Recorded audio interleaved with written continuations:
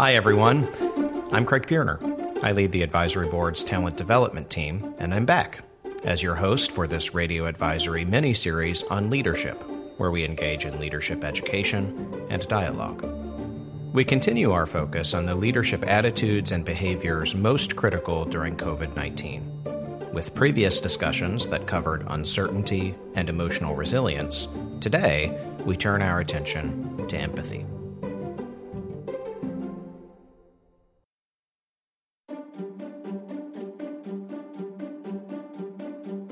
If you wanted to design a system to break empathy, you could scarcely do better than the society we've created, contends Jamil Zaki, a professor of psychology and director of the Stanford University Social Neuroscience Laboratory, in his insightful book, The War for Kindness: Building Empathy in a Fractured World. During the pandemic, I returned to Zaki's book, and two things immediately haunted me. One, in a chapter about healthcare professionals, Zaki claims there's a dangerous cycle of empathy, exhaustion, and callousness in medicine, and it's accelerating. Two, in his introduction, Zaki writes, the modern world has made kindness harder. Rituals that bring us into regular contact, attending church, participating in team sports, have given way to solitary pursuits. Wow, how has COVID-19 exacerbated those two things? The good news? In his book, Zaki is convincing and comprehensive in his argument that empathy is a skill, not a fixed trait. And if it's a skill, then it's one we can enhance through thoughtfulness and effort. Today's guest agrees and has extensive experience in working with health system leaders in building and deploying empathy. Meet Matt Corner, who leads the Advisory Board Fellowship, our cohort-based executive leadership experience. Some 2,500 healthcare industry leaders from 250 institutions have graduated from the fellowship, which equips leaders to navigate transformative change amid complexity. Welcome, Matt. It's great to have you on the program. Thanks, Craig. Great to be here. So, Matt, I know that you typically spend your days focused on building leadership capacity among executives. I don't think that has changed with COVID, but I imagine it's more virtual now. So tell me, how are things going with all of this? Well, obviously the circumstances aren't great, but there are some silver linings to being virtual. A lot more time at home with family. Been doing a lot more baking with my daughter. That's one of our pastimes. She's just hitting her teenage years, so I'm trying to enjoy the moments when she is still enjoying my company. I doubt it will be much longer. And what's been the most delicious baked good? Chewy ginger cookies with lemon icing. I might have to ask you to post the recipe on that with the show notes. Sounds pretty good. Mm-hmm. Yeah. All right. So how's the work going? Our purpose is supporting leaders and the organizations they serve in meeting moments exactly like this, where the traditional means by which we do that may not be at our immediate disposal. That challenge remains. So still working with executives, spending my time in individual conversations, working with small groups, and really just making space to listen. Curious, Matt, as you've been having these individual and small group conversations with healthcare leaders since the onset of COVID-19, how are they going and what kind of themes are you hearing? Well, it's the entire spectrum. I've heard from leaders enormous pride and admiration for their teams. I've heard a lot about a great sense of inadequacy as well, of leaders feeling like they simply aren't in a position to meet this moment. There's no way they can succeed. As a coach, the job is to give someone the space to reflect, to find clarity, and to be able to meet that moment. Obviously, this crisis requires the same space, but more of it, and that space carries just a much heavier weight. So as you give leaders that space, how are they filling it? What kinds of things are you hearing? One of the things about being able to provide that space is that people typically use it to be human and be vulnerable. So many leaders with whom I've worked need that space to share their own fears and anxieties. They say it's lonely at the top. It's because you can't complain down. You can't sort of let your team know how vulnerable you might feel. So a lot of leaders are using that space to have that moment of vulnerability that they can't have with their teams. And as they share their fears with you, Matt, what would you say are the top 1 to 2 fears that are surfacing at the executive level right now? One, I think, is that I won't be able to properly care for my team. We are asking people to put themselves in harm's way, plain and simple. Now, there is a degree to which that's always the case, but this is a global pandemic, literally asking frontline caregivers every single day to put themselves in harm's way in a way that, and at a scale that we really haven't before. And then the second is around being up to the moment themselves. I want to be able to care for my team. And is this too much for me? Well, those are sobering themes that you're hearing, and certainly, Matt, a testament to the relationship that you've built with these leaders, that they feel they can come to you and have that space with you. So I really appreciate that you've given us some insight on what you're hearing.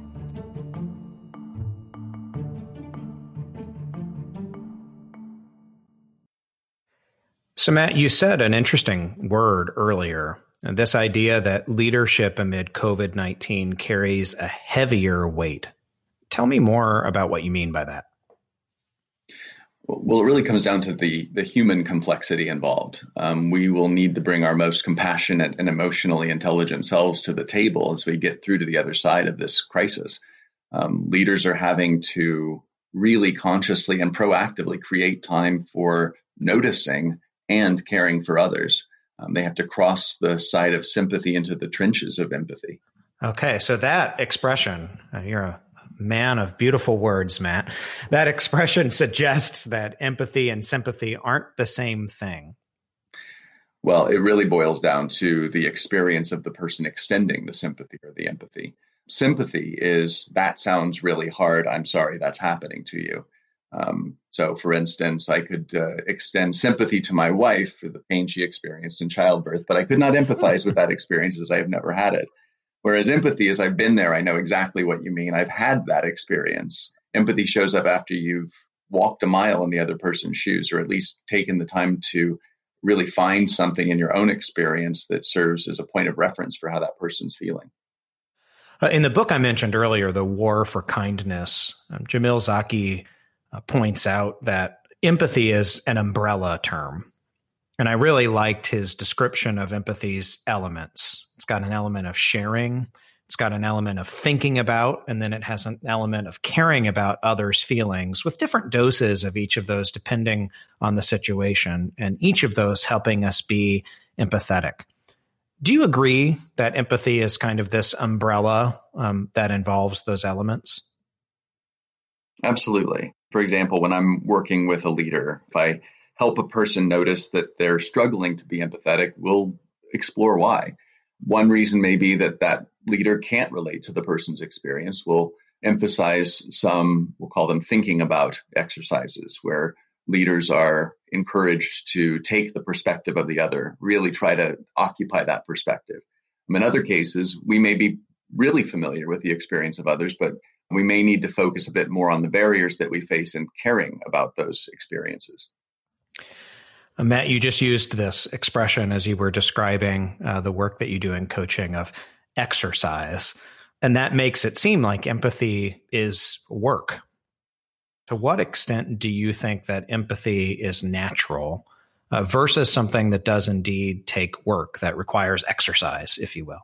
I mean, I think there are a lot of natural instincts that help us with empathy, the way the babies begin to mimic the cries of other babies. And I think, some of us may be more naturally inclined toward empathy. But that said, and you pointed this out in your introduction, the modern world and the extraordinary complexity and pressure in which we live goes a long way to stifle empathy. That's why we have to decide to practice empathy and to consciously practice empathy. So it does take some work. Yes, it takes a lot of work, because just as we may have as human beings, we have the natural ability to empathize, we're also naturally somewhat self-centered. Tell me more about some of the things in the modern world, and especially the modern healthcare world, that you think stifle some of those empathetic instincts that we possess as humans. We crave certainty. Oftentimes, the way that presents in an organizational setting is a command and control structure. And sometimes leaders are drawn to that structure as well, and crisis can justify it. There may be a role for a more directive or command and control approach, but generally speaking, a just do it mentality can quash empathy and leave people feeling objectified. Some leaders ignore the emotion of the moment. They act like it's not happening. And some chastise or have a divide in their mind between the kinds of emotions that are acceptable in a professional setting versus a non-professional setting. Yeah, I had someone say to me a few years ago that he felt he was people's bosses, not their therapist. Yes. And then some leaders minimize the experience of others. So, for example, you knew the risks when you took this role or do your job, or at least you have a mask, or that's what the money is for. So, Matt, I'm thinking about the things that you just mentioned, like a tendency towards command and control, acting like this isn't happening or stifling emotions about it. And it seems to me like the pandemic might actually further some of those things that stifle empathy. Would you agree we're at even greater risk given what's happening right now? Absolutely. As I said, we have the ability to be empathetic toward others, but we tend to be naturally self-centered as well. We take care of ourselves. I mean, that almost in a clinical sense. And when we feel under assault, and frankly, this moment has everyone feeling under pressure, under assault, at risk, it is really, really difficult to care for others if one feels that their own needs aren't being met. So, moments like this where we see the pressure turned up as high as the pressure is here and for everyone at the same time, that is a recipe for an inability to extend empathy in the way that it needs to be at this moment. So you've certainly given us some examples of some of the unempathetic things to which we're prone, especially in a moment like this. Let's turn our attention now to how we can be better. What do you advise a leader do when he or she might be struggling to be empathetic or is seeing that others need more empathy from them? Well, it's typically not the stuff you learn in business school. Some people learn it at home. Some learn it organically over time from, as you said, Craig, sharing, thinking about, caring about the experiences of others, conscious practice. It's about engaging with team members in a way that minimizes judgment, that puts your own agenda, your own stuff aside for a minute, and that communicates your understanding of their feelings. Matt, I'm going back and thinking about the leader I mentioned earlier who told me once, I'm a boss, not a therapist. Right. For the leader who's prone to that point of view and might think that the stuff you just mentioned, put my own stuff aside, minimize judgment, is therapy and not leading. How would you suggest that person change his or her point of view about this? Well, I think it's understandable, but really what it comes down to is purpose. Think of it this way. What can I do to address the emotional barriers that are getting in the way of my team succeeding? This is about success. This is about getting important things done, meeting a moment like this. And if in fact, one barrier to getting those things done, one barrier to meeting this moment is helping people get unstuck emotionally, that's something that from a leadership standpoint becomes our responsibility. It's the same for how we take care of patients. We need to be able to engage them. We could certainly approach it in a technical manner, but it's care. And so approaching patients, listening to them, leaving them with the feeling that they're genuinely cared for is important to that, to the care process.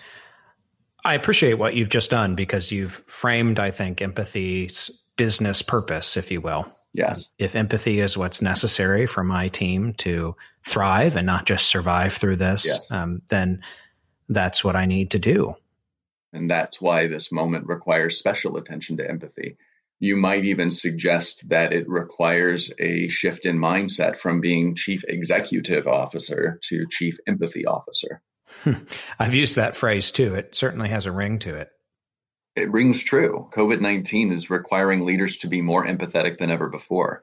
Think about some of the difficult conversations, telling your teams you may not have enough PPE or that certain employees are quote unquote non-essential and that furloughs are coming. That's awful. But sharing a message like this with empathy, with an acknowledgement of the feeling that goes along with those difficult decisions, that can go a long way in helping your team. We're seeing a lot of different kinds of leadership in action through the COVID-19 crisis.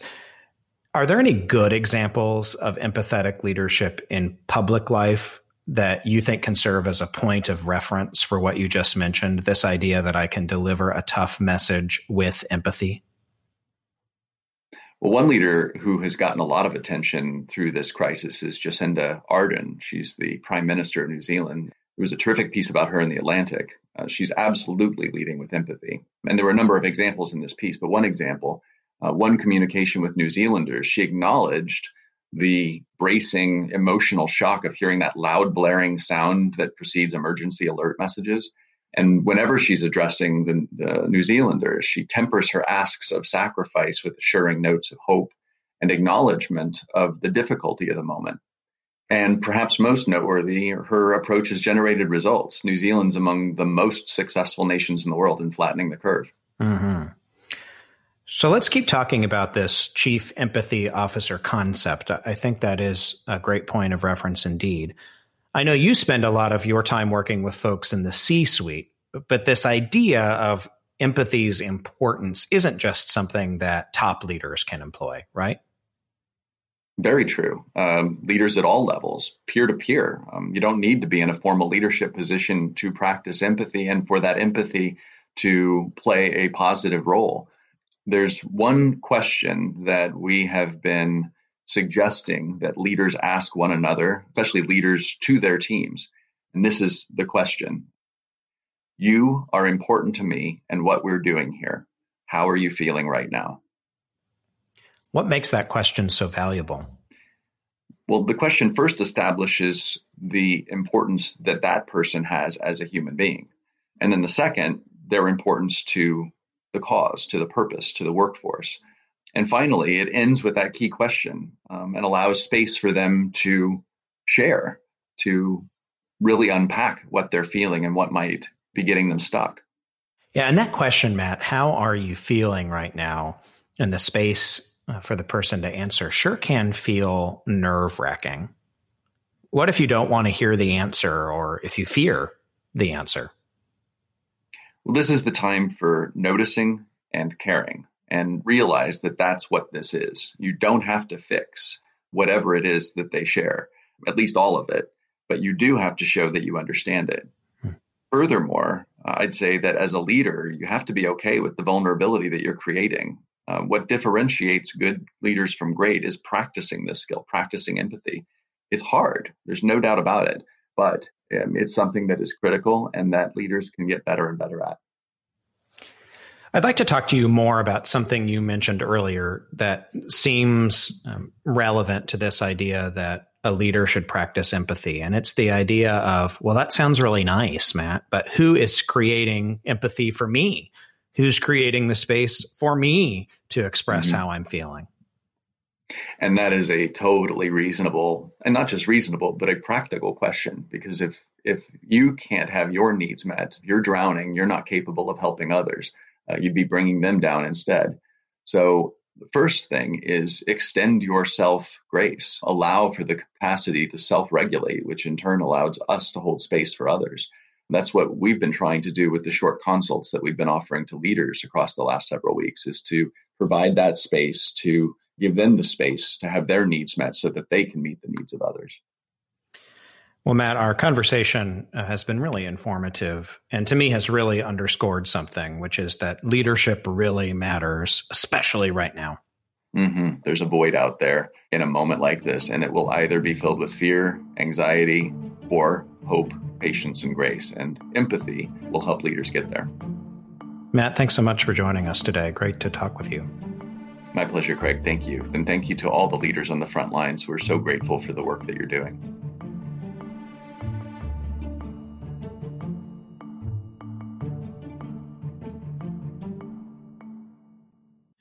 Leadership is a mix of knowledge, skills and behaviors, and attitudes. Matt just helped us see this mix when it comes to empathy. We learned that leadership in this moment requires foundational knowledge. What is empathy and how is it different from sympathy? The right attitude, choosing to see empathy's value, and the right behaviors. For example, creating space for your workforce to share how they're feeling right now. That last point, creating space for your workforce to share how they are feeling, is especially important at this moment. Between the personal and organizational stresses of COVID-19, how COVID infection and death rates have exposed health disparities, and how the killings of George Floyd and others have re-exposed our nation's systemic racism, your team is most likely feeling a set of acute emotions right now. On the June 7th edition of 60 Minutes, Sherrilyn Ifill, the president of the NAACP's Legal Defense Fund, was interviewed by journalist Bill Whitaker. If you did not see the episode, try to watch it online. In the interview, Whitaker, referring to George Floyd's killing, asks, "Why was this incident such a spark?" And Ifill says, "I've been doing this work for a very long time, and I've seen a lot of terrible videos. And this one actually struck me differently also. It was long. And to see someone's life being taken from them with that kind of excruciating deliberation." I got a lump in my throat when I heard that. I think because it captured my own reaction to and emotion around that awful video. And it's so painfully true. To me, it served as a reminder of how the spark that Whitaker references in his question requires that we create space right now to empathize, particularly with our colleagues who are members of communities affected by systemic racism. Ask how they are feeling, show interest in how racism has affected their lives. I'm hopeful that the empathy leaders are going out of their way to extend at this time will, at the very least, show team members who are experiencing acutely heightened emotions that you care. I also hope it may fuel the ongoing dialogue and systemic change it's so clear we need. On that note, try to tune in to Radio Advisory Episode 19, where Ray Woods speaks with my colleagues Michelet Simmons and Darby Sullivan about why racism is a healthcare issue. As we have discussed empathy today, I hope you've realized if you're worried about understanding your workforce and what they're experiencing during this time, others are too. You are not alone. Your leadership matters, especially right now. We want to hear from you. What did today's episode stir up for you? Send us your questions and feedback. You can always reach us at podcasts@advisory.com. That's podcasts with an S. And I hope that you'll join us for the next edition of Radio Advisory on Leadership. Our topic then, maintaining strong teams. Just sign up for the Radio Advisory podcast feed on iTunes, Google Podcasts, or Spotify. We'll see you then, and thanks for joining us today.